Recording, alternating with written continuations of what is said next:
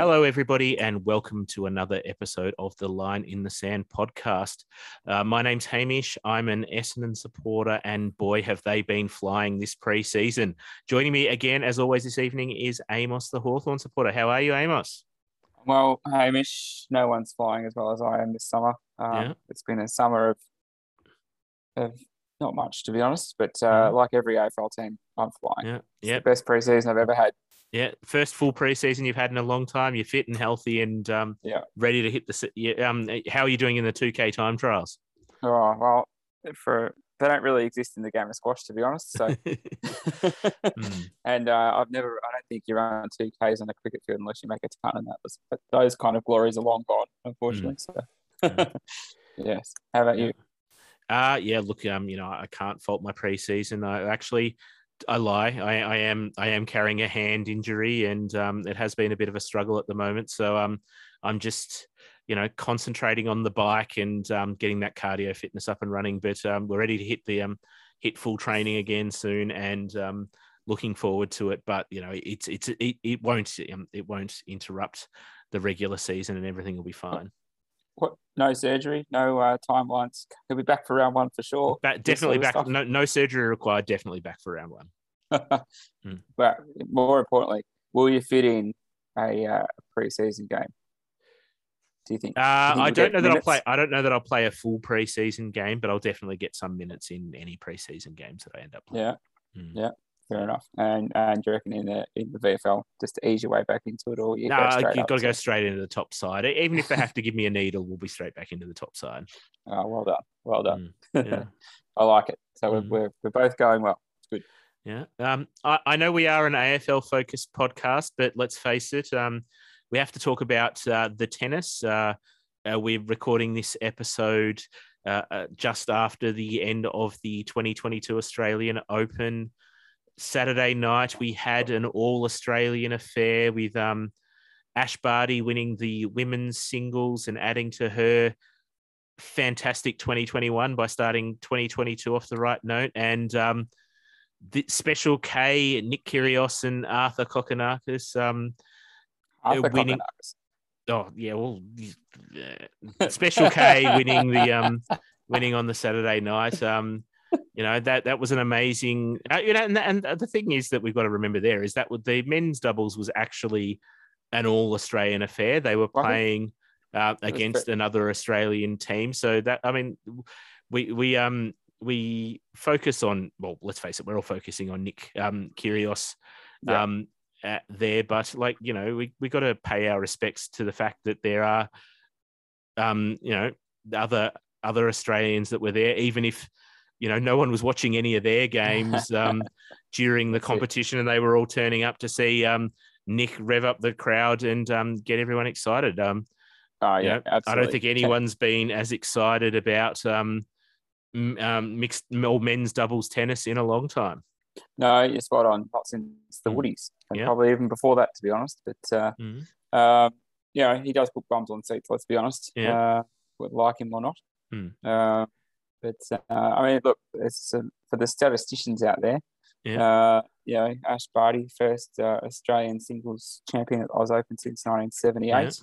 And I think the men's All-Australian men's doubles final was the first time since 1980. Yeah, that all four players are Australian. So, shout out to obviously the winners. Shout out to Matt Ebden, who looks like he's going to miss the birth of his child due to WA's quarantine backflip. The poor guy. So, fingers crossed all goes well for him. But hopefully the check coming in the mail from Tennis Australia helps a little bit with that.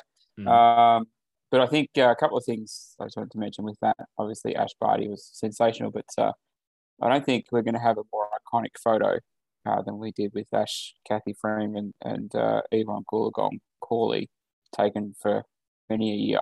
I wouldn't have thought so. No. No. Yeah. I mean, potentially we've got James Hird and Rafa Nadal. Slotted in there somewhere, but it is quite funny. We haven't got to the Sunday night tennis game yet. I wanted to finish off the Saturday night by paying my respects to Max Purcell's mullet. I thought that was particularly impressive. And also the fact that Thanasi was dining out on Sunday at one of my favourite Greek restaurants in Moonee Ponds. He was having his dinner there to celebrate at Phil Helene restaurant. And shout out to Phil Helene if you're hearing this. Free advertising. I wouldn't say no to a free dinner though. So I think that was exciting to see. Maybe we could do an OB there. Why not? Yeah, exactly. Yeah. But I mean, imagine how big it would have been on the men's side if you've got Nick and Thanasi in the men's doubles, and if Tsitsipas had made the final. Yeah. Melbourne's Greek community would have been going absolutely crazy for the whole weekend. So, but alas. So. And you brought up Tsitsipas losing to Medvedev in the semi-finals. Has there ever been a more one-sided crowd support for a tennis game in Australia than Rafael Nadal and against Daniil Medvedev that didn't involve an Australian player? Not that I can remember. I mean, I must admit, I was at a semi-final, 13 or 14 years ago, where Federer was playing Djokovic. I think it was the first time that Djokovic won the title, and he beat Fed in straight sets. But the crowd was certainly with Fed that night. But I don't think it was to the levels of that final for Nadal. Yeah. So, and isn't like, I don't know if you stayed up and watched the whole thing. I did. I was up until 1:30 in the morning. I even stayed up to watch the presentation before I managed to get to my 6 o'clock gym class. But when Nadal went 2 sets down and 2 sets down relatively quickly, and it seemed that Medvedev was doing it fairly comfortably, I thought it would be over very quickly after that. But he is the GOAT. He's won 21 Grand Slams now after the Australian Open. Nadal just found that 3rd, 4th, 5th gear. He got that energy back that he needed and grinded his way back into the game. And it seemed like he had to do more work, but he was prepared to do more work. And, he's fit enough and had the skills, and he got across the line. I thought it was amazing. Yeah, and I also think he mentally kept himself in the moment. And I'm not saying Medvedev choked or anything like that, but he certainly got riled up by the crowd and various things, which he has done throughout the tournament. But Nadal just let all that wash over him. I mean, I must admit, I bailed at 2 sets all. I'd been up at 5 a.m. that morning with kids and things, so I can hear the violins playing now, actually. But I was falling asleep sitting there watching it, so there was no chance I was going to go another hour to watch the end. But I too followed in your footsteps and managed to beat a retreat to the gym the next morning, which will surprise many, I know, who listen. But God, it was a tough session. Yeah, mentally more than anything. Yeah. I must admit I was ready for bed by 10 a.m. It was a long day after that, but I powered through. Especially because you had a big night last night. So. Yes. It was a late night. Well, yeah, very exciting night last night. The first episode of MAFS, and a bit of cross promotion here. My wife and I do a podcast about MAFS. We call it Married on MAFS. So, if you want to subscribe to another podcast, we're a bit busier this year with Angus at school, so it'll only be 1 episode a week. So we'll be watching all the episodes and recapping at the end of the week about what's happened throughout the week. So, but you can catch up on last year's series while you're waiting for us to release the first episode of this series once we've had a chance to watch this week's episodes and meet all the couples. No, I like it. Yeah. I've actually, my wife's got it on as we speak. So I'm getting a semi-introduction into episode 1. I can't say I'm happy about it, but there you go. You can't knock love. It's true love, and people looking for true love. It's great television. The only thing that beats it is AFL football.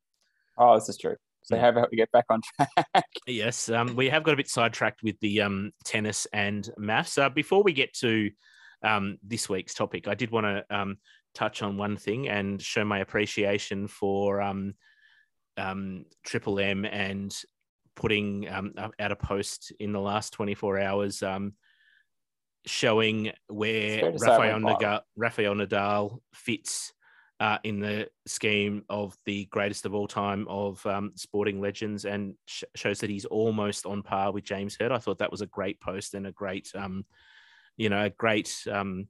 recognition of Nadal's career and where he fits in the grand scheme of things. Well, yeah, I suppose the difference being is that Nadal actually wins things. Yes, okay. They were talking about how Nadal has won 21 Grand Slams in the time that since Essendon last won a final. But, I did like seeing two GOAT sporting stars in the one photo in my Facebook feed for a second there. It's a very big call. Very big call. But, I must admit I had some fun with a couple of boys at the cricket club, and as happens often when you deal out some shit to Essendon supporters and Carlton supporters, you kind of count the barbs to see who comes up with 16, the number 16, how long it takes. It was two barbs, and all of a sudden, how many premierships have you got? So, look, James Hird should be honoured to be thought of in the same breath as Rafa Nadal. And we're still gunning for 7,000 days without a finals win. So get on hashtag 7,000. That's all I've got to say. No, we're going all the way this year. About 2 years away. Yeah. This is our year. I don't know. I don't know. Second year blues for some of the boys. Jake Stringer hasn't got the inspiration of a contract. No, as we will get to through tonight's topic, we'll hear about how Essendon's flying and everything's on track and the foundations have laid for a massive year. It can't be going great. They had to get on the beers in the Macedon Rangers, so there must be some sort of team building exercise that has you reckon that was because there were problems and they had to get them away together? Okay, we'll save that discussion for when we get to Essendon. So tonight's topic of conversation is we're going to go through each of the clubs. We've been reading up in the media who's been doing what, how the teams are going, whether there's any massive injury concerns, whether anyone's training in any new positions, and just a general discussion about how we think clubs are going based on what we know of our own clubs or what we've heard in the media or on Twitter or other social media channels. We'll try not to share anything too scurrilous, but who knows? We'll see what we come up with. So let's start off with Adelaide. What have you heard coming out of Adelaide at the moment, Amos? Adelaide, I think the key thing there is their new fitness coach, Darren Burgess, who was at Melbourne last year, has joined the ranks. So interesting to see how much of an impact he has, because he has a bit of a Midas touch with clubs going deep into the year. And for me, Adelaide, the third year under Matthew Nicks' coaching, so they really should be looking to push their way up the ladder. Does that mean finals? If I'm an Adelaide supporter, I'm liking to think that they might get the bottom rungs of the 8, And just interestingly, the guy who's probably been on the outs the last couple of years with injuries, Wayne Miller, looks like he's back. And I know I had him in my fantasy teams for a good reason. And if he's back and back in form, then that could be just a spark that they need to push themselves back up the ladder. This is the time of year where I must admit the teams I'm not a supporter of, I do pay attention to for fantasy football reasons, including Supercoach and another fantasy competition that Amos and I are both involved in. And I have been I have put a tick next to their number 6 draft pick in Josh, I think it's pronounced Rochelle. He's apparently their Christmas break, he didn't take much time off and he's been spending a lot of time in the gym. And you look at photos of him now compared to draft night, and he's already put on considerable bulk. And you listen to what's being talked about. He's been lighting up the training track he's a first year player, so you can't expect too much, but lighting up the track to levels that are exceeding expectations already. And I expect that we'll see him playing fairly early in the season. And, it looks like if he's already added the size that he wants to make an impact and make an impact fairly quickly. Yeah, I think you're right. I think he'll get a chance pretty early. it'll be interesting to see how he slots in under the feet of Fogarty, Walker, and these type of guys. Himmelberg, and whether he can sort of make that position his own early doors, or whether he sort of takes a little while to find his feet. But positive reports, no doubt. Yeah. Brisbane. Yep. So Brisbane for me are they going to be able to? Are the two boys coming back from ACL injuries going to come back well, or are they going to take a year to sort of get back into the groove?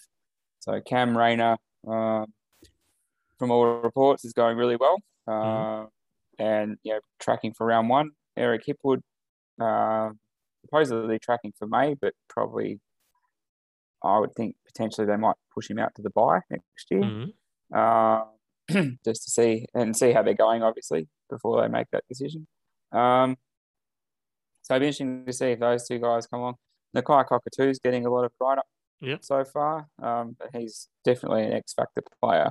And Brisbane got on the cheap from the Cats a couple of years ago. He's been ruined by injuries probably the last 4 or 5 years, to be honest. But he was a top 10 pick in his draft, so it'd be interesting to see how he goes. He did show flashes of brilliance last year, so it was good to see him actually get a game and get on the track.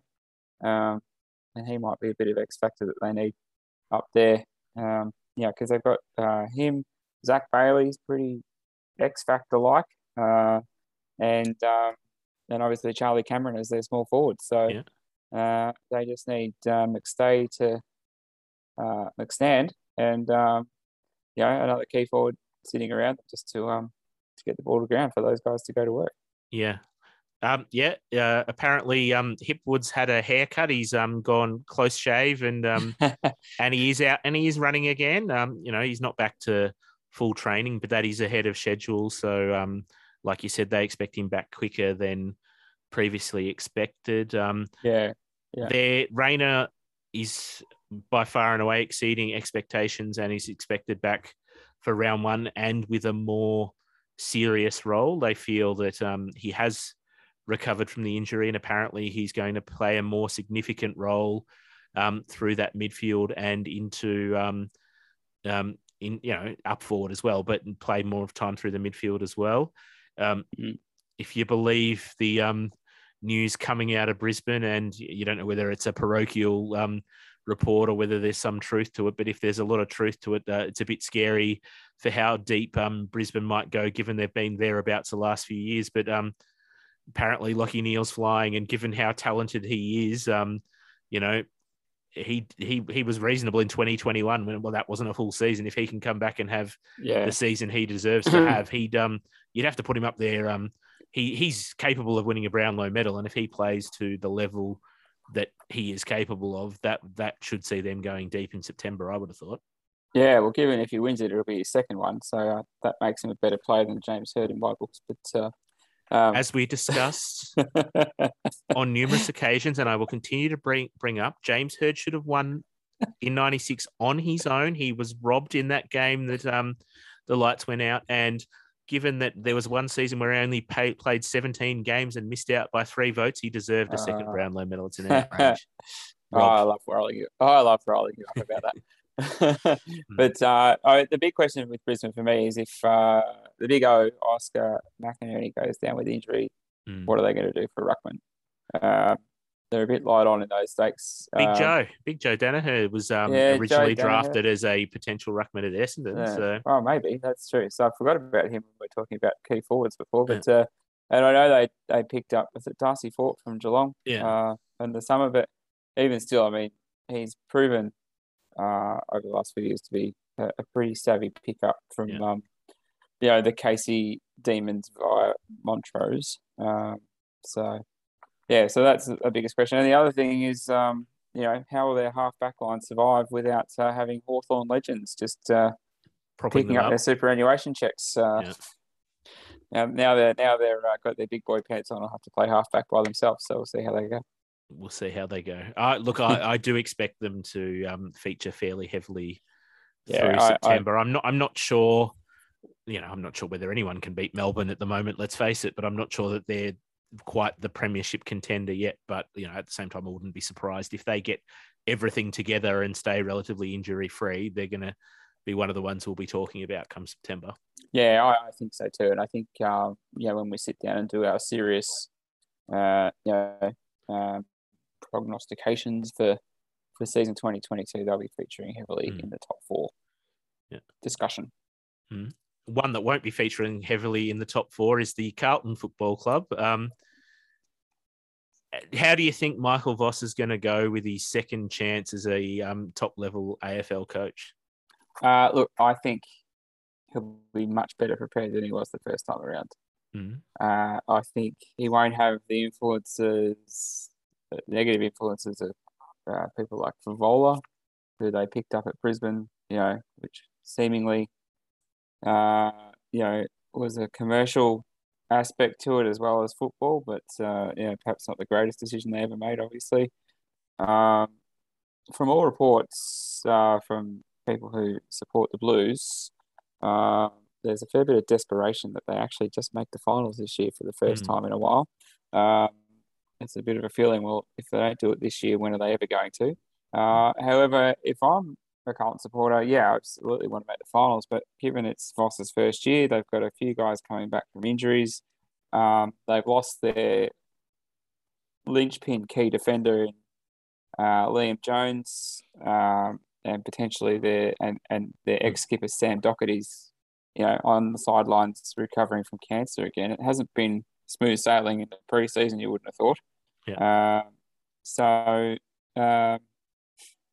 think I would just want to see cohesive team play with decent structure set up and a game plan that looks like it could, maybe not win this year, but go deep in finals. You've got to put building blocks in place. You've got to be able to play hard, tough footy. Carlton have always been, over the last few years, listed as excellent downhill skiers. I'd want to see a bit more going back the other way if I was a Blues fan. Yeah, but having said that, Carlton is a club like Essendon, like Hawthorn, like one of those big clubs that the fans are always going to put that expectations there. And how long can they go through a rebuild that's been going since 1995? But look, I think they have to make the finals this year. I think they were expected to make the finals last year. I don't think it will reflect on Voss, but it will reflect on the club and the general incompetence of the football department and the recruitment over the last 4 to 5 years if they don't at least make the finals this year, especially if, as they say, yes, Doherty is still not back to full. He's still working on his condition. He's still getting up to it. But, Charlie Curnow, who's supposed to be one of their key players, is apparently training at 100% and training the house down.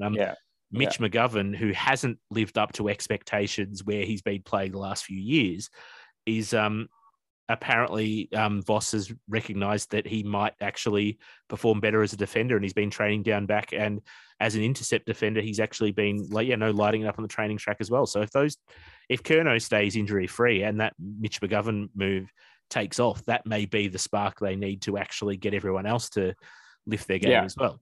Yeah, correct. I mean, Charlie Curnow is effectively a new recruit, isn't he? I mean, he played a handful of games at the end of last year, and we've seen what he can do pre-injury. So if he can get back to somewhere near that, and now that I forgot the guy who won the Coleman medal last year. He's got a twin brother at North Melbourne. Anyway, Coleman medalist, yep. Yeah, that guy. His twin brother plays fullback, and they've never played on. You're talking about Harry McKay. I am Harry McKay. Yeah. That's all right. How could I forget such a great Carlton name? Swan Mackay, Harry Mackay. Anyway, so if those two can stand up, and then as you say, I mean, McGovern, surely it's in the genes given Jeremy is such a great intercept centre half back at West Coast. If he can play a similar role there, that, as you say, may well be the way to go. The other thing for me is, can Patrick Cripps let go of his, desire to do everything or try and do everything and just do what he needs to do, and therefore, potentially all the other midfielders will come along for that ride if he can you can, just play that role, whatever role he's given, play the role, and let the other guys do what they need to do as well. So, I mean, there's no doubt he's the standout choice for captain, and he's a great player. But I think just criticism can be levelled at him where he sometimes tries to do too much. I'm not going to lie. I'm going to take great satisfaction when they finish 9th or 10th. Yeah. And even more satisfaction when our next team probably finishes lower than that, right? Yes. The Collingwood Football Club, another team with a new coach this year that's I think they're in a different place to Carlton, and the expectation, like there's always going to be high expectations at Collingwood, but I don't think they're quite as high as Carlton, given the list they've got and where they're at. Yeah. I think there's going to be, with Collingwood, it's not necessarily overall expectations. It's more that there's going to be expectations on certain players and how good they're going to be, and expect that quick return. Grundy, they think, I think they think he's better than he actually is. Dacos that they picked up in the draft, is going to be the second coming. So I think they've got expectations on some of the players there, but, I can't see them going too deeply. I think I'm more excited to see whether Mason Cox being able to see and actually wearing glasses during a game is going to improve his ability to mark, because, that was probably the biggest criticism of him, is the time he'd get into packs and not take marks that you'd expect someone having that role to take. If he's allowed to wear his goggles and that protects his eyes after the operations that he's had, is that going to improve his marking ability? Because, if he takes some more of those pack marks, you can generally rely on him to kick. Does he become that key forward / ruckman that they want? They've always wanted him to be, but actually live up to the expectations that he hasn't. Like we've seen flashes of brilliance from him, but will he actually live up to what he's capable of doing? Yeah, it's a fair call. I mean, personally, I think Collingwood bottom 2 or 3 this year, and that's purely just because, their list profile suggests that, there's a lot of young kids there, some good first round, early draft picks, last year and this year, obviously. I'm disappointed that Pendlebury's going around again as captain. I would have thought it's the perfect time with a new coach and all the rest of it for him to sort of step aside and just play footy and let someone like Taylor Adams spend a year growing into that role with the new coach and the new list and all that sort of stuff. So I just thought that was a perfect opportunity to make the change seamlessly. However, we're not in the inner sanctum, so Pendles gets the gig. It's not going to be, he's still going to do a great job. But also, I think one play you didn't mention in your little missives there was that Darcy Moore's back as well. Yeah. They tried him up forward a few games last year, which I thought was always going to fail, and it did. When he's got the potential to be one of the great centre halfback fullbacks of the next decade. Just lock him in there and let him do his thing, and then get your other recruits at the other end of the ground, that sort of stuff. So so he's back for a full season, hopefully for Collingwood. Can't believe I said that. But I still think they're going to finish bottom half of the table. Yep. A couple of the guys at the Cricket Club who are Collingwood fans generously had them finishing 15th or 14th, which I thought might be a bit that is one-eyed. Yeah. But who knows? They might surprise. But it'll be interesting to see how they go. New coach and everything as well. So before we move on to the premiership favourites for 2022, I did want to touch on Jordan De Goey, now back playing with the list, and obviously with a point to prove and a contract coming up as well. It'll be he's got a lot of incentive to obviously perform this year, and it'll be interesting to see how he goes as well.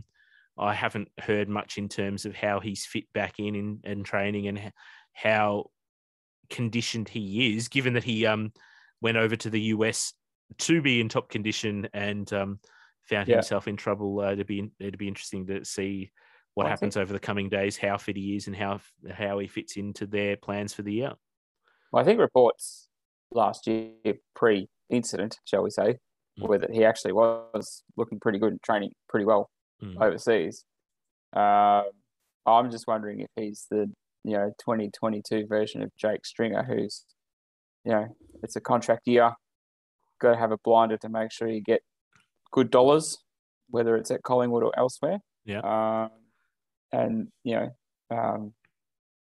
does he turn it on just to make sure that happens? Is that the motivator for him? Maybe he needs a change of club too, because I think that that helped Stringer as well. Yes, last year was his best year at Essendon, but it wasn't a bad year the year before, and the change of scene seemed to have helped. Like, yes, the troubles weren't the same, but I think it was a similar level of youthful arrogance that maybe got him into some of the trouble that he found himself in, and the change of scene seemed to work for him. Maybe for Collingwood's rebuilding, it's not the worst thing in the world to let him go, because that frees up a lot of money. If he has a big year, let someone else pay that money and rebuild your list instead of clogging up your salary cap with him and Grundy and everyone else, given that you've already got salary cap problems going forward and you've just recruited another day cost to the club. And if he's as good as you think he is, as he's coming into his top years of his career and is going to want that money, that should be the time that they're coming into their premiership window, if they have recruited as well as they think they have. Yeah, I think that's a sound policy, and I'd be looking at that if I was Collingwood, because even if he goes for free agency, if you're not going to match the dollars that he gets elsewhere, you're still more than likely to get a first round pick. Yeah. The secret herbs and spices that the AFL use. Yeah. No longer penalise ladder position for which pick you get. Unfortunately, still bleeding over Buddy Franklin, pick 19. That's beside the point. So you'll get a first round pick to go if he goes in free agency. And if you trade him, then you pretty much can, if he has a good year, that is. This is all predicated on that. If he has a good year, you can almost name your price, because people forget pretty quickly. Absolutely. Yeah, they'll roll the dice and take the risk. But moving on, premiership favourites, the Essendon Football Club, flying this preseason, of course, and I do hear that Tex Wanganeen has been lighting up the training track trying to fill that last spot, so it'll be interesting to see what happens there. There's not a huge number of injury clouds at Essendon. McDonald Tipungwuti has had a calf injury, and the way he carries weight, the weight on him, that doesn't surprise me as a bulky footballer, but that seems to be the biggest concern they have at the moment. The two of the second-year players, as you mentioned earlier, the second-year Blues, two of the second-year players in Zach Reid and Archie Perkins are on, allegedly, according to the media, obviously it's not confirmed, but allegedly are on modified training programs. So whether that's an injury cloud or just the high-performance staff thinking, well, these we think are most at risk of injuring themselves from over body usage as young players and modified there, I'm not sure. The big, not necessarily surprise, but big excitement out of the preseason for Essendon, I would have thought, is Aaron Francis. Aaron Francis was a former top 10 pick who's did ask to be traded back to Adelaide a couple of years ago because he was homesick and was having issues before then.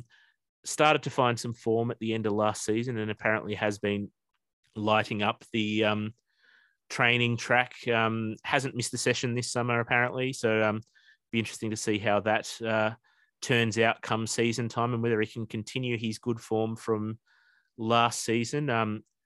Big excitement for Essendon fans, though, is definitely, former number one pick Andy McGrath. He's back training at full capacity. I can't even remember the name of the gym, but we found that he's been training with a gym.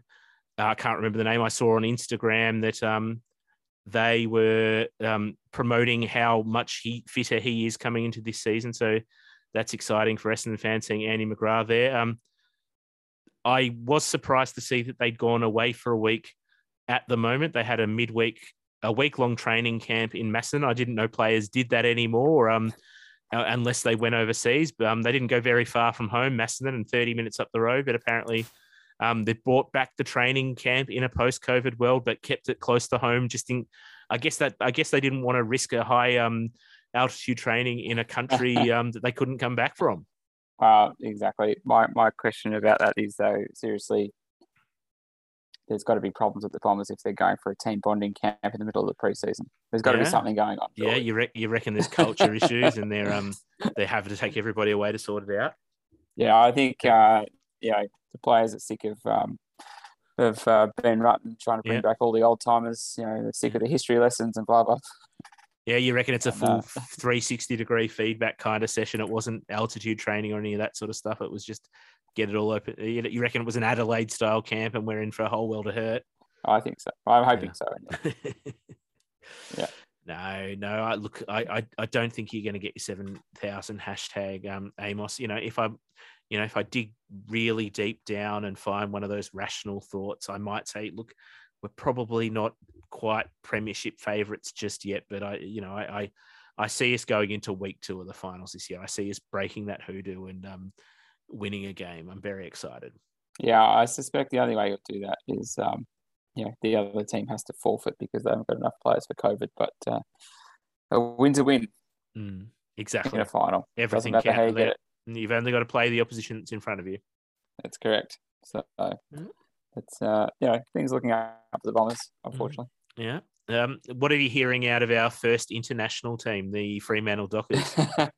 Yes, the newly minted. Can we call it the AFL anymore? I don't know. Yeah. It's hard with got to get passports and things to go to certain parts of the country these days. So, what I'm hearing is that Nat Fyfe has a new haircut. Okay. Apparently unrecognisable, but I saw a photo the other day. It's clearly his face, just short hair. So people making a mountain out of a molehill there. They did have a retiree during the week. Youngster Luke Valenti, who spent a couple of years on the list and just had injuries after injuries, groins and calves and things, and just not been able to get a decent crack at it. So he's retired with the full support of club and family and friends and things like that. So it's always a pity, when you see a young kid, particularly 20 years of age or thereabouts, having to make that call. So hopefully he's not lost to football in some way, whether it's in the AFL system, whether Fremantle can assist him if he's got coaching aspirations or anything like that. So that opens up another list, but I think we were talking last week, they had 2 available. I think now they've got 3. So surely there'll be a couple of those train-on players at Fremantle. They get their chance now because of that, Because I don't think, I think 3 open list spots is probably too many to carry into a season. Knowing that you're only, a couple of bad weeks away from struggling to fill your team. Whether it's COVID or whether it's, a couple of ACLs or shoulders or whatever. So, so that's interesting news out of the Dockers. They seem to have quite a few of their bigger names on managed programs, but nothing I've seen suggests any really serious concerns. But obviously, even managed programs from a team that's going to be competitive, whilst not necessarily being one of the premiership favourites, has to be of concern to Fremantle fans. If you believe what's coming out of WA, they've already filled the Adam Cerra void. Darcy Tucker's going to take on some of that role with the way they've been training in some of their pre-season match simulation stuff. And they're pretty excited about how their draftee, Neil Erasmus, has been training and expect an early debut from him if he stays fit and keeps training the way he has been without anything dropping off. Yeah, it's interesting. Darcy Tucker had pretty good raps on him in his draft year. Not only about, obviously, his football ability, but his character and his ability to, want to improve and all that sort of stuff. So when I read that I wasn't surprised to see his name thrown up there as the heir apparent to Adam Cerra. And actually, just floating back on that, it'd be interesting to see how strong Carlton are with that addition as well. Just backing over that. But Fremantle, as you say, our first international team that we'll discuss. They should be pushing for finals. There's no doubt about that. They've lost a couple of players, Cerra, as we talked about. But, I think 12 or 13 games in Perth. That remains to be seen, given Mark McGowan's announcement last week. Whether they have to hub or not is another thing, but that could galvanise some teams, as we saw with the Perth Scorchers in the Big Bash. But it can also go the other way, as we saw with the Eagles a couple of years ago. So, if I'm a Fremantle fan, I'm wanting to see that the team is pushing for finals. Yeah, I think they'd be disappointed if they didn't at least make the finals and be competitive when they got there. What about the competition's geriatric team, the Geelong Football Club? They Menengola and Dangerfield have had surgery in the preseason, as is Parfit. So, I mean, there's a fair bit of the team that has had, obviously that interrupted preseason. I think Tom Stewart had late season. He missed the finals, so there was the injury then. He's just come back to training now, so they've got some issues in a team that's already not young.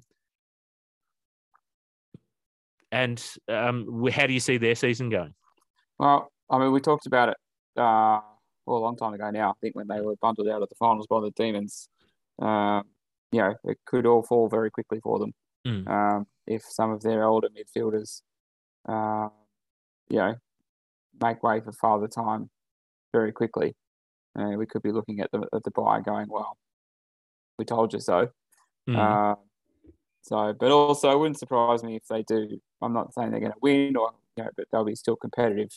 They've got 9 games down in Geelong next year, so that's always going to be a bonus. Jeremy Cameron apparently has not missed a beat this preseason, which is important. Yeah. And it's still a very decent forward line with him and Hawkins and Rowan running around. And they're adding, they've recruited Tyson Stengel as well, who's becomes another focal point down there. So they've got if they, between the sort of 3 or 4 of them, whether they're rotating one of them in and out at stages, I don't know. But if between the 3 or 4 of them, they can get that sorted out, it becomes a pretty potent attack. But my big concern for them is obviously the age of some of the players. And once you get to that age, you can fall over fairly quickly in terms of just your ability to deliver on what you've been able to do previously. Yeah, an interesting theory was put to me on the weekend, actually, at cricket. So, Rowan, if you're listening, thanks for this, mate. But the theory being that if some of the younger Geelong midfielders fall over with big ticket injuries, knee injuries, or continual hamstrings or whatever, and then all of a sudden you've got Selwood, Dangerfield, Mitch Duncan, and these types having to play every game and big minutes in the middle. That could actually be a worse outcome than if those guys fall over and the young kids have to push through. Yeah. Because not only do those young kids who are injured miss out on games, it means that the older guys hasten the end of their career because they're hitting more minutes and don't recover quite as quickly as they used to. Correct. Potentially run out of steam quicker. I mean, we backed Joel Selwood in to get himself right, but towards the end of last year, he did look like he was running in concrete. Compared to some of the other midfielders he was playing against. So, be interesting to see where they go. I'm still sticking by my prediction of a few months ago that they would fall off the cliff pretty quickly. Yeah, look, it could go either way for me this year, given, we've written them, I've written, not in, I don't think we have in this podcast written them off previously, but in the past I've sort of said, yep, no, this is their year, and they continue to prove me wrong. So there's, they could prove us all wrong again and get to 3rd or 4th on the ladder. I don't think they're a premiership team, but they're going to be competitive unless this is because it's going to happen eventually. It's whether they whether it happens this year or not, I'm not 100% sure yet. One team I'm 100% sure is going to underperform because they've underperformed their entire existence is the Gold Coast Football Club. Jack Bowes has hurt himself. You know, he had a massive season. He's had a massive couple of seasons and has now just undergone shoulder surgery. That's not going to help him.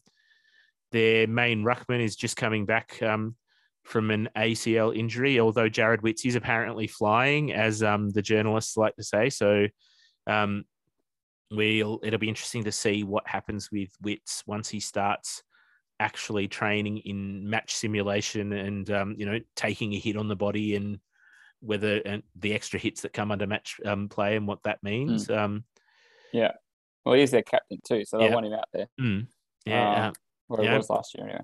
Matt Rowell's had a tough couple of seasons with injury himself.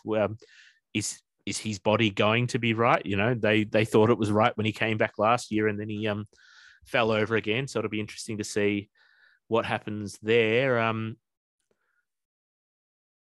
Look, I just struggle to make the case for them anywhere. You know, you hear some nice things about some players. You know, Jack Lukosius is another one you mentioned that seems to be doing the right things now, but I just can't see them putting it together on the football field. They haven't before, and I can't see them doing it again. No, I can. Okay. I don't think it's going to be this year. I mean, if I'm a Gold Coast supporter, given the last decade of disappointment, if they were to finish 10th or higher, I'd be wrapped. Be absolutely wrapped. I think with Rao, I mean, he's almost a first-year player still, let's be honest, although he's had a couple of pre-seasons and that sort of stuff. Noah Anderson, Jack Lukosius, as you say, Ben King up there.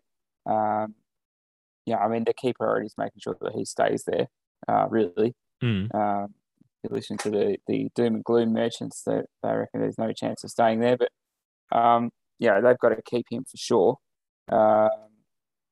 And then, with Collins at fullback, he's a pretty robust key defender. Maybe they need another one or two in that area because a couple of of their stalwarts have either been injured or just not quite cutting the mustard. But if I'm the Gold Coast, I think the one thing that we probably will forget about, but we won't factor in, is how much of a loss is Hugh Greenwood. Because he's that big sort of inside midfielder, tackles everybody and everything. They made the mistake of putting him out to pasture to pick him up or re-rookie him, and North Melbourne did what we applauded at the time.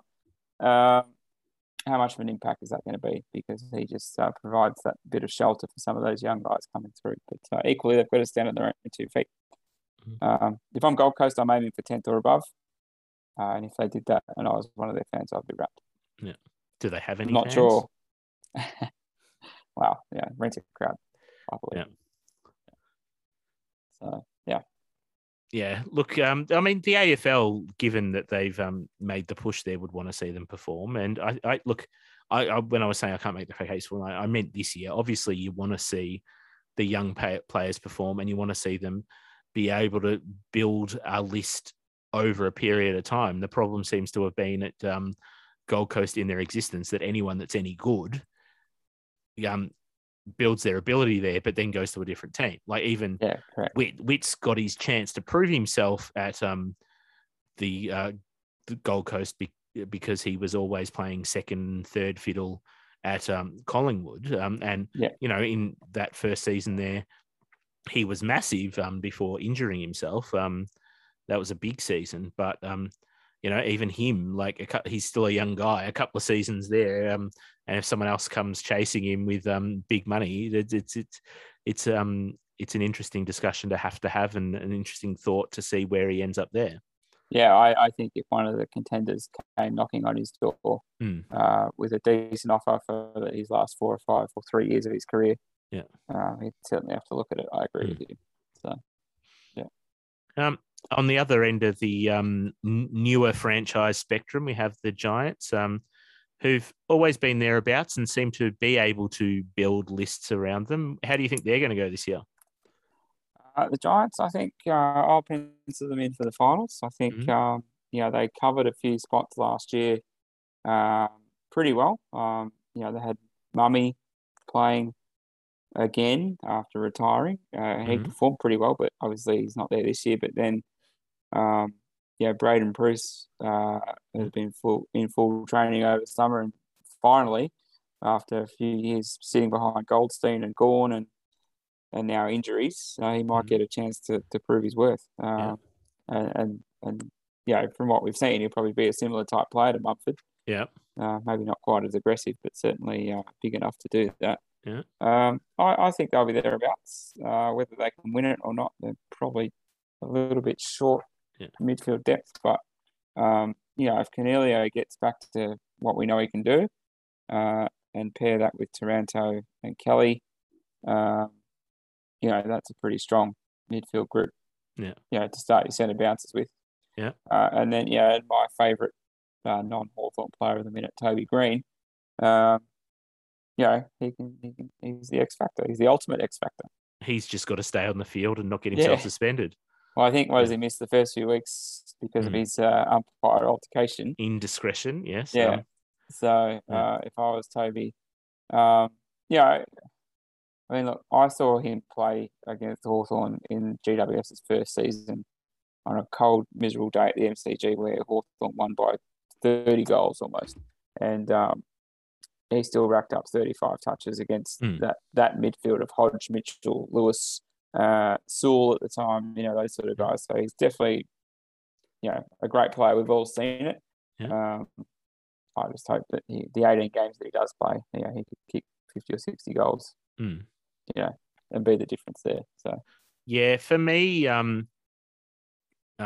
Josh Kelly was strong in the time trial, but you'd expect that from one of your key midfielders. If they're not running fast and at the front of the pack there's something going wrong. But for me, the two big things out of the Giants this year is, Stephen Coniglio, he's one of the co-captains there. If he has got over these, I think it was ankle and toe or, foot-related type stuff, if he's got over those injuries and he's back at his best, that will be a big difference for them. I suppose what I'm most interested in is what happens with the ruck battle. I mean, yes, Braden Bruce is probably at the top of that list, but, Flynn and Briggs, Flynn especially, they held their own when they were given the opportunity last year. And when you've had the chance at the top level, you don't want to suddenly hand over the reins to someone else who has been injured when you're like, but I proved myself. Why am I not getting this opportunity? So they're going to keep pushing to try and give themselves the opportunity to have that number one spot and keep pressing for more time. I mean, Flynn in his first year as a ruckman, he was never going to play all the games, and that's the reason they brought Mumford in the first place after Bruce went down. But he's got a year under his belt, extra fitness, extra bulk. He's going to be pushing to say, no, I'm number one, and we can have Bruce as the backup to me. Yeah, and I think finally. That's probably the one area where they've never really had much depth. There's been the ruck. It's always been Mumford or nothing. So Dean Brogan for the start at the Giants. I think Mumford didn't come across until 2014 or something. They got a year out of Sam Jacobs crossing from Adelaide, but now they've probably got three viable options to actually throw in there, and it's going to be on form rather than necessity. So key question, will Buddy kick his 1,000th against the Giants? That's I think they play each other in the first couple of games or something. Yep. So and then be interesting to see how that works out. So yes, or maybe he'll get injured after kicking 4 goals in round 1. And, who knows? Come back for the Hawthorn game in June. Speaking of Hawthorn, how's your team going this pre-season, and where are they looking? Who are they looking towards to help springboard their 2022 campaign? Yeah, I can't get a read on Hawthorn at the moment, mainly because all the media are coming out saying, well, I suppose all the media cane corns. is coming out saying basically there's no chance of playing finals, and they're going to finish in the bottom part of the ladder again, which is probably fair enough. However, if you look at the list, it's actually not the worst list you've ever seen, and realistically, anyone with that list should be looking to push for finals. But it's going to be interesting for Hawthorn because they've got a lot of decent midfielders. I mean, Tom Mitchell's an A-grader, obviously.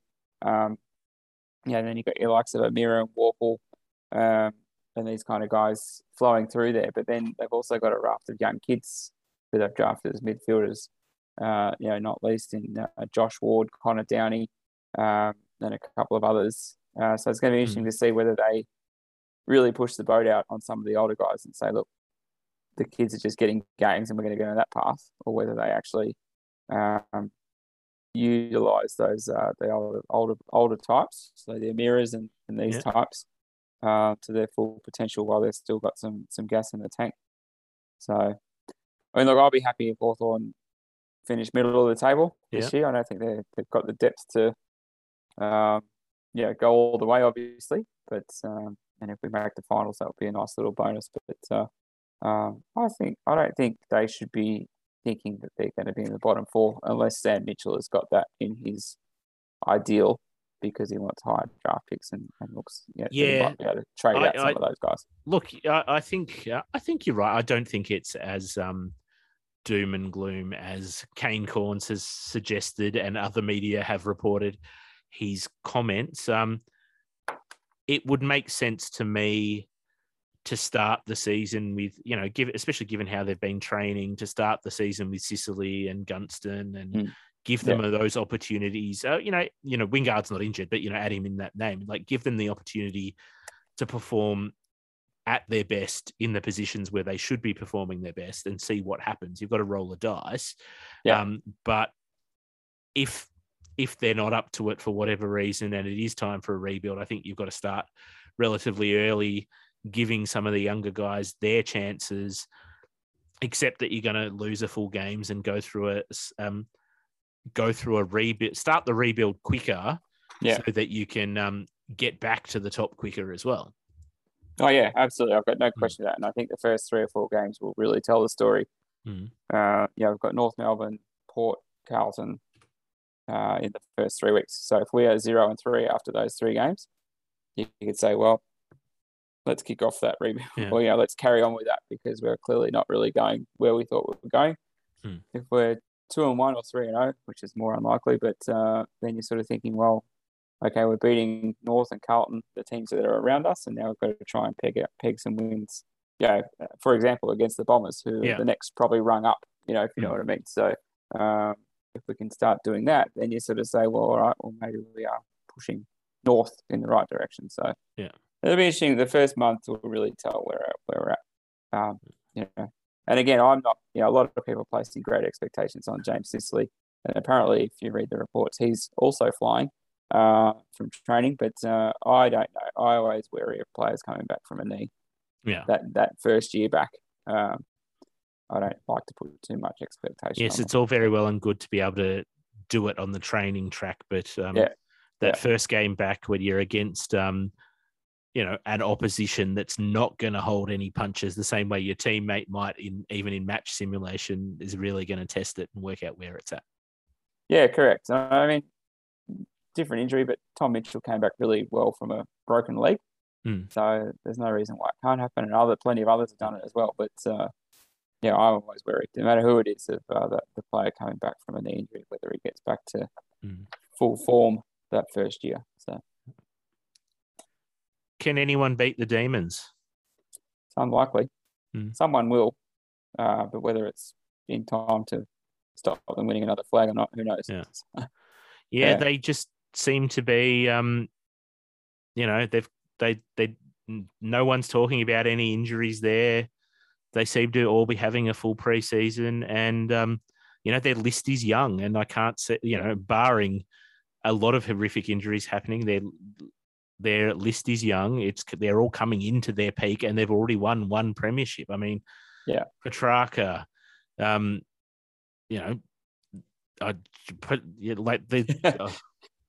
Anyone else I'm just trying to work out who to name next because there's so many names there. Gawn. Yeah.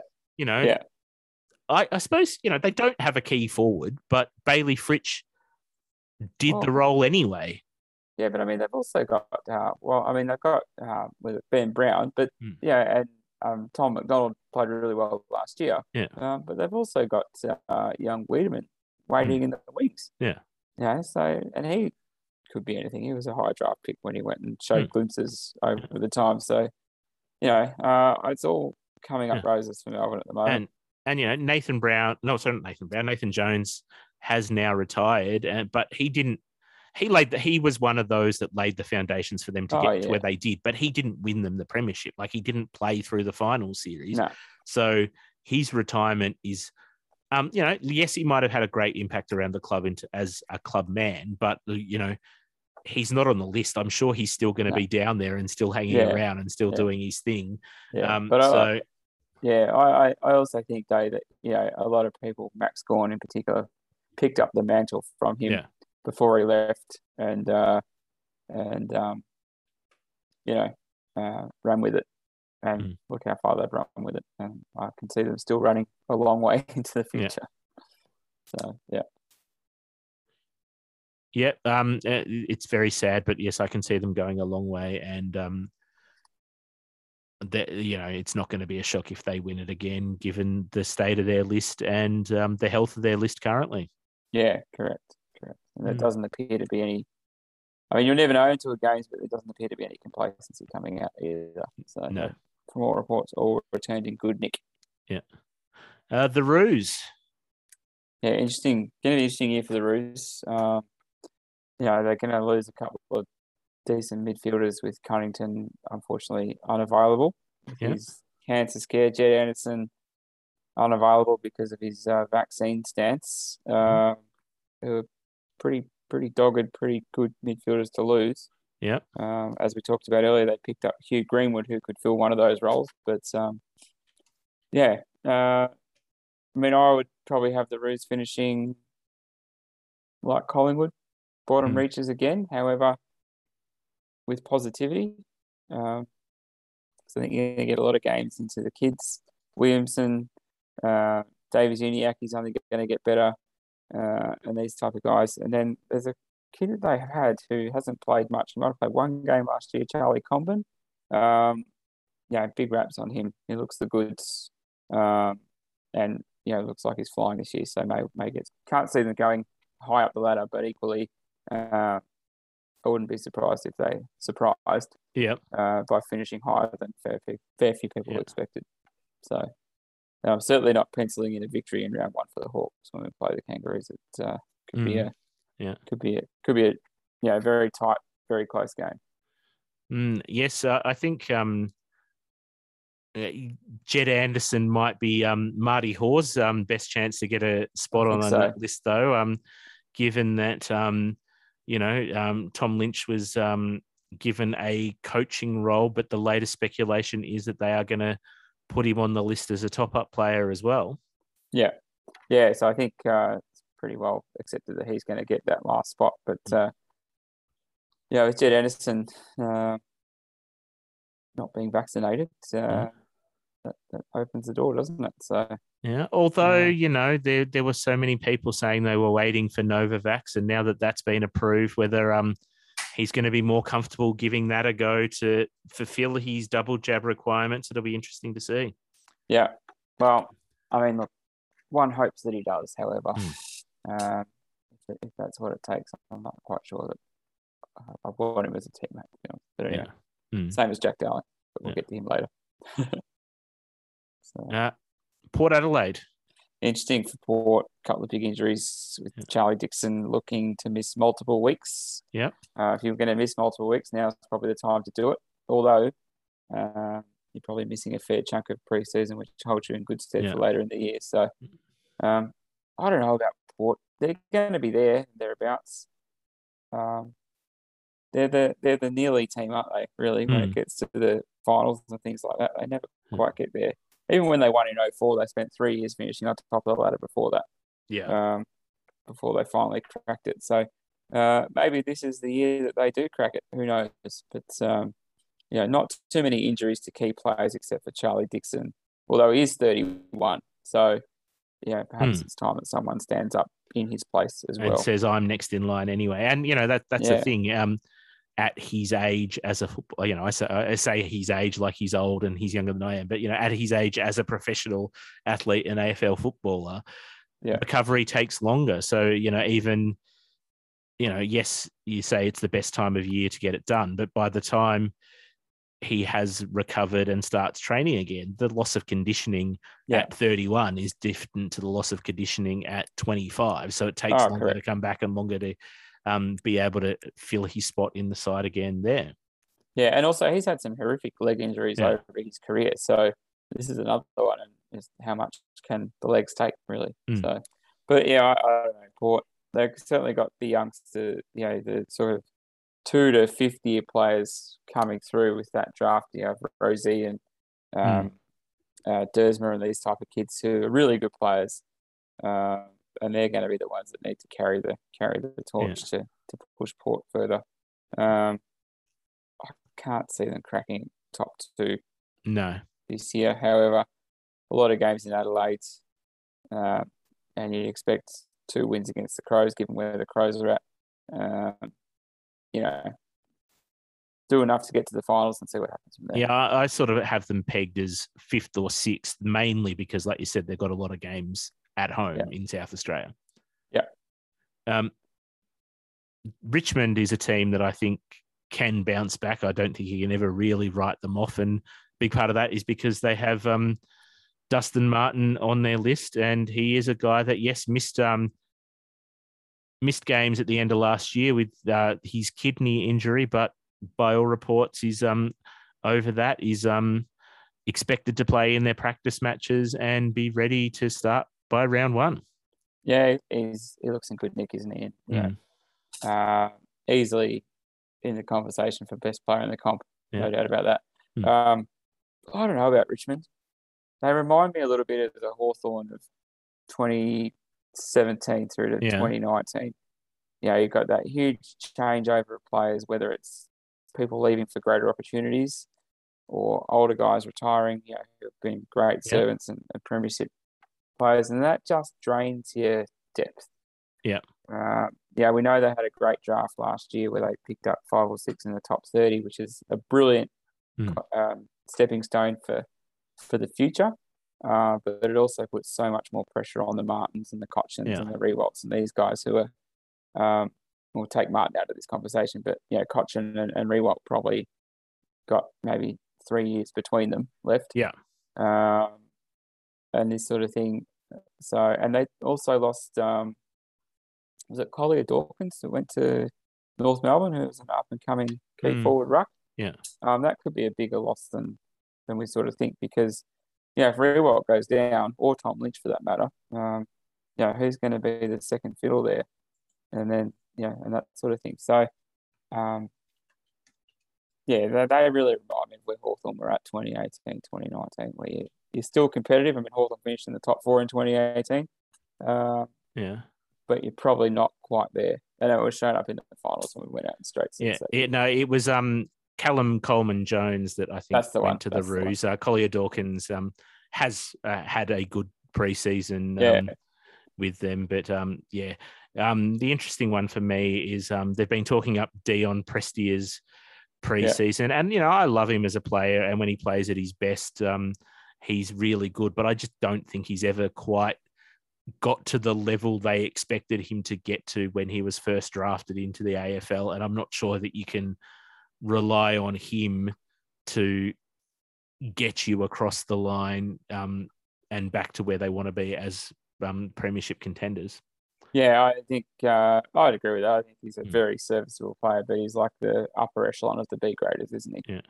If you know what I mean. And that's no disrespect, because there's plenty of those going around. But he's not quite the rolled gold minted A grader like your Martins or your Cotchins and these type of guys. So. Have they announced their new captain yet, with Cotchin saying he hasn't wanted? I haven't seen anything, but I was wondering. No, nothing.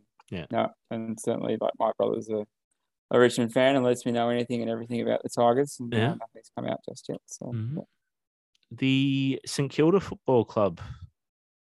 Yeah, if I'm the Saints fan, I'm thinking we should be back in the finals in 2021 at a minimum. Last year was probably a Geelong 2006 year potentially. Yeah. Not saying obviously the Saints are going to go on to reach Geelong's heights, but a wake up call for some players who thought making the finals in 2020 was just going to happen again. Yeah. And we know it doesn't. A lot of hard work and that sort of thing goes into it. So if I'm a Saints fan, I'm wanting to see St Kilda back in the top 6. Yep. Yes, they've got a couple of players that are had massive injuries last year, but they seem to be getting back onto track. I think one for me that has been a perpetual disappointment for them is Hanbury. I don't think, given what they did to try and get him there's been a problem there. And, it's not his fault with the soft tissue injuries he's had to go through. There's not much you can do about that. It was always fraught with danger, though, wasn't it? Yeah, I mean, they rolled the dice and didn't quite turn out the way it did there.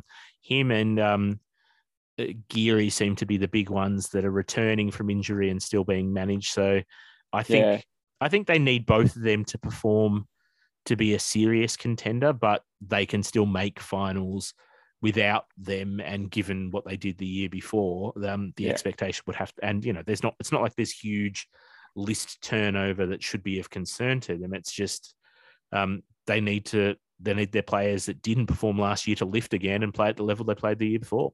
Correct. And I think Geary and Hanbury almost fit the Nathan Jones mold, don't they? Making sure the young guys are doing what they need to do, driving the culture and the standards, and then potentially taking a step back when the whips are cracking later in the season, which they won't want to do, but that's probably how it will play out at some stage. So, and whether this is the last year for both of them or not, who knows? But that's what I see out of them anyway. Sydney. Interesting news out of the Swans the last couple of days, expecting to take Paddy McCartan with the last list spot over summer. Yeah, I must admit I saw the headlines but haven't actually read any in-depth articles. Is this still an expectation, or have they actually made him that offer yet? I don't think the AFL has ratified any of these calls just yet, but I think it's pretty much widely accepted that it'll go through. So that'd be interesting. I mean, it's great to see. We talked about it last week, but it'd be good to see him get a second chance, and hopefully his body can allow him to do that. So good luck to him. But interesting to see with the Swans. They had a really tricky year last year. I mean, the second half of the year, they were basically on the road the whole year. So with COVID and whatnot. So, if they get a standard year where they're away every second week instead of away for 3 months, and get a full year out of Mills and Blakey, and Buddy plays 15 or 16 games and kicks 40 or 50 goals. Swans could be a bit of a sleeper if they get to the finals. Blakey's the interesting one for me. Mills is apparently back at full training and performing really well. Hayward was a shoulder injury and he's back full contact. So obviously he's not particularly worried about the shoulder, but I think Blakey's after a broken leg, he's back running, but not quite in the full group yet. So hopefully he keeps progressing well there and can get on there. I don't know about McCartan. Like, I'm incredibly happy for him that he's getting another opportunity, but also incredibly worried given even with all this time out, given how, he was hit by concussion. Is it the right thing to do? Should the AFL let him do it?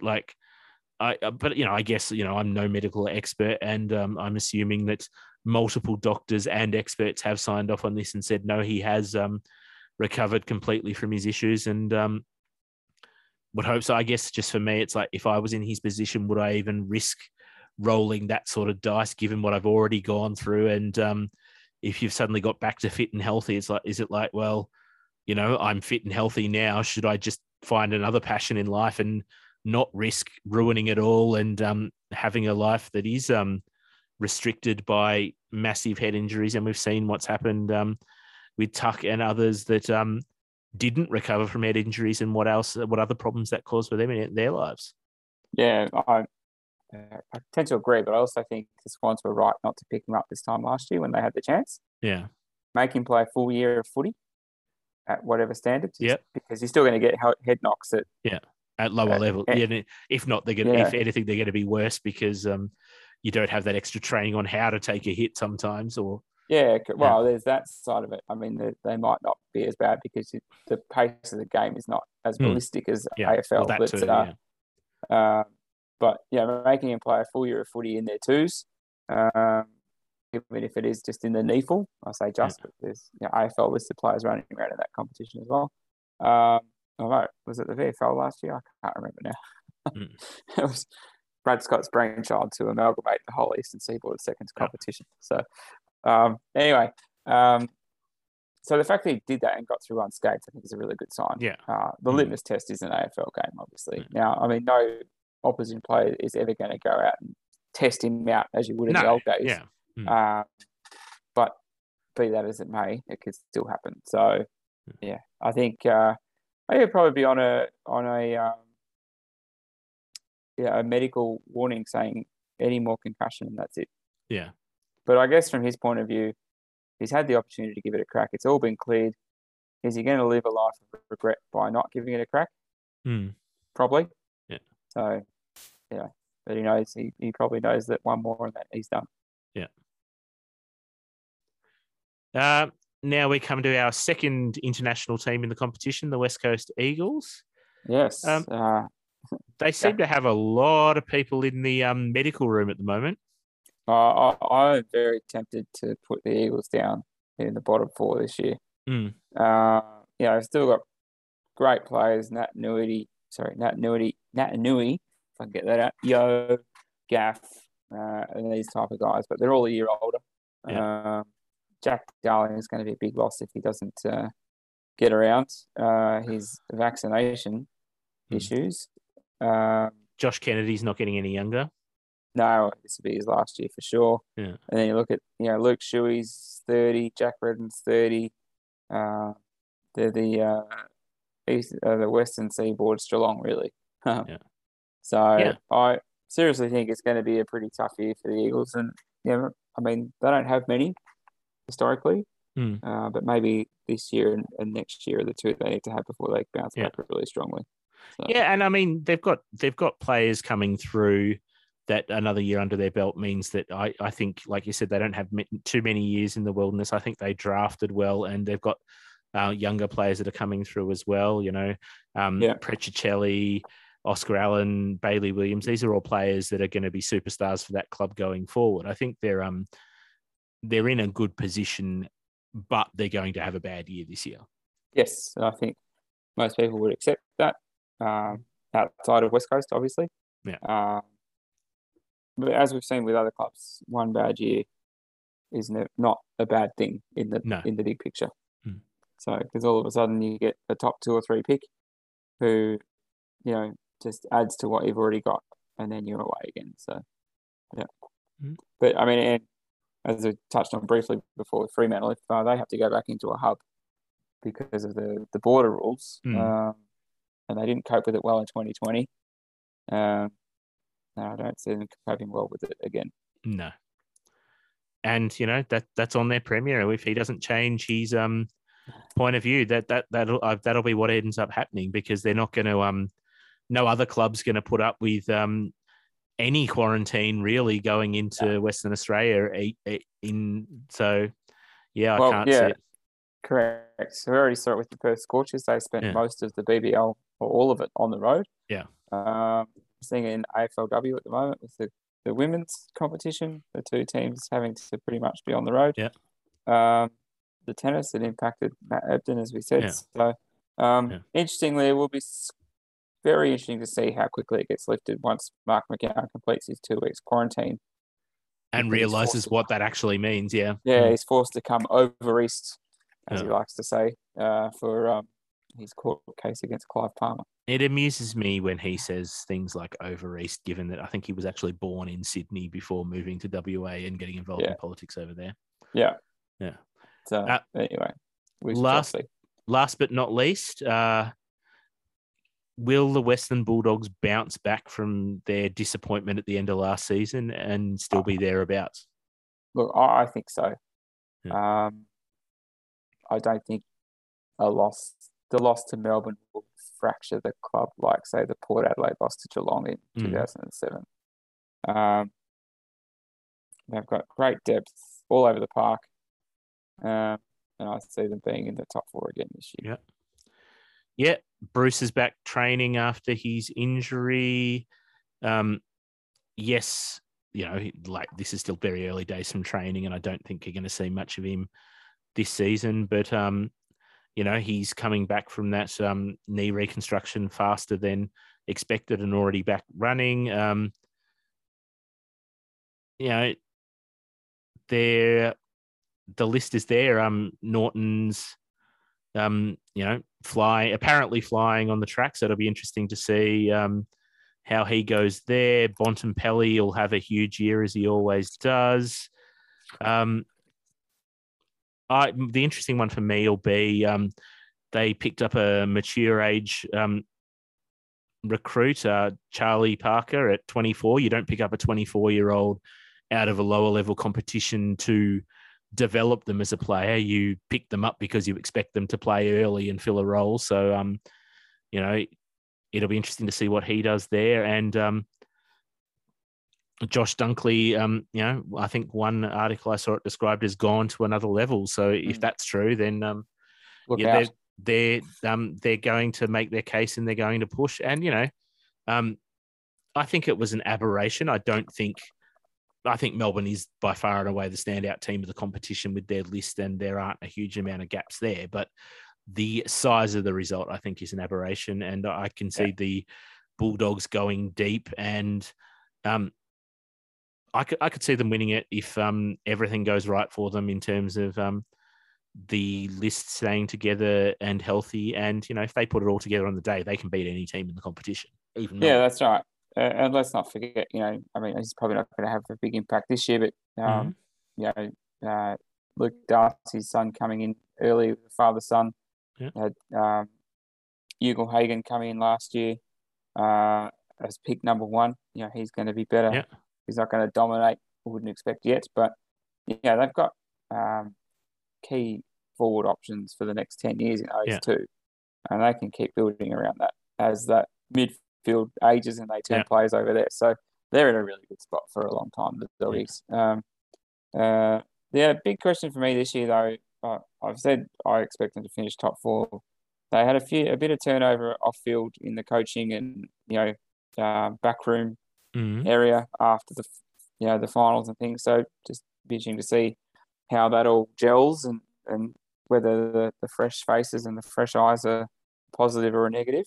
But we see coaching departments turn over every 3 or 4 years, even if the senior coach is still there. So just be interesting to see if that has an impact. But I still expect them to finish top 4 easily. And there we have it. Our thoughts on where everyone's coming pre-season and, what some of the media have said about each of these teams. I think it's, it's exciting to see where the teams are at. It's exciting to see where the Bombers are at and, how they're flying on the training track. I think, and we're only, a month away from some of those games. Community series games. There'll be a couple of practice matches, I think, before then. But yes, we're looking at early March. We'll see some of those games, and that's when we'll really, not really, they'll try different things, try that, but we'll at least really get to see how some of the players are performing properly on the track and not necessarily against each other or behind closed doors. Something to look forward to. Exactly right. We're 4 weeks away from that. I think Hawthorn, just as the example, is March the 5th against the Pies. Essendon and I saw were playing the Bulldogs, I think. Well, they've already agreed to a practice match against the Bulldogs. That's not their community series game. I'm not sure that there's a date set for that yet. Yeah, those are all up in the air still for all clubs. So I think, big. Look, we're 6 weeks away from the start of the season. Can you believe it? Yeah. So, let's get it on. Let's go. Now that the tennis is finished, it's all about. Now that the tennis is finished, well, we do have a couple of T20 cricket games to get through. That'll keep us going over the next few weeks. Yes, that's true. And a test series starting in Pakistan in a month. So that will be prime time viewing in our household anyway. Absolutely. And, look, we've got a month, 6 weeks before the regular season starts. But, there's plenty of topics for us to discuss. There's plenty of past glory games between Essendon and Hawthorn that we can review for the listeners. But, we'll leave it there for this evening, and they'll just have to hit like and subscribe on whatever their favourite podcast listening platform is. We'd love it if people could like our Facebook page and share our podcast with their friends, just so we can grow that listenership as we come into the new season. I think so. I think I agree with you 100% there, Hamish. Please give us those 5 stars, people. We'd love it. Absolutely. Have a good night, Amos. You too, mate. Chat soon.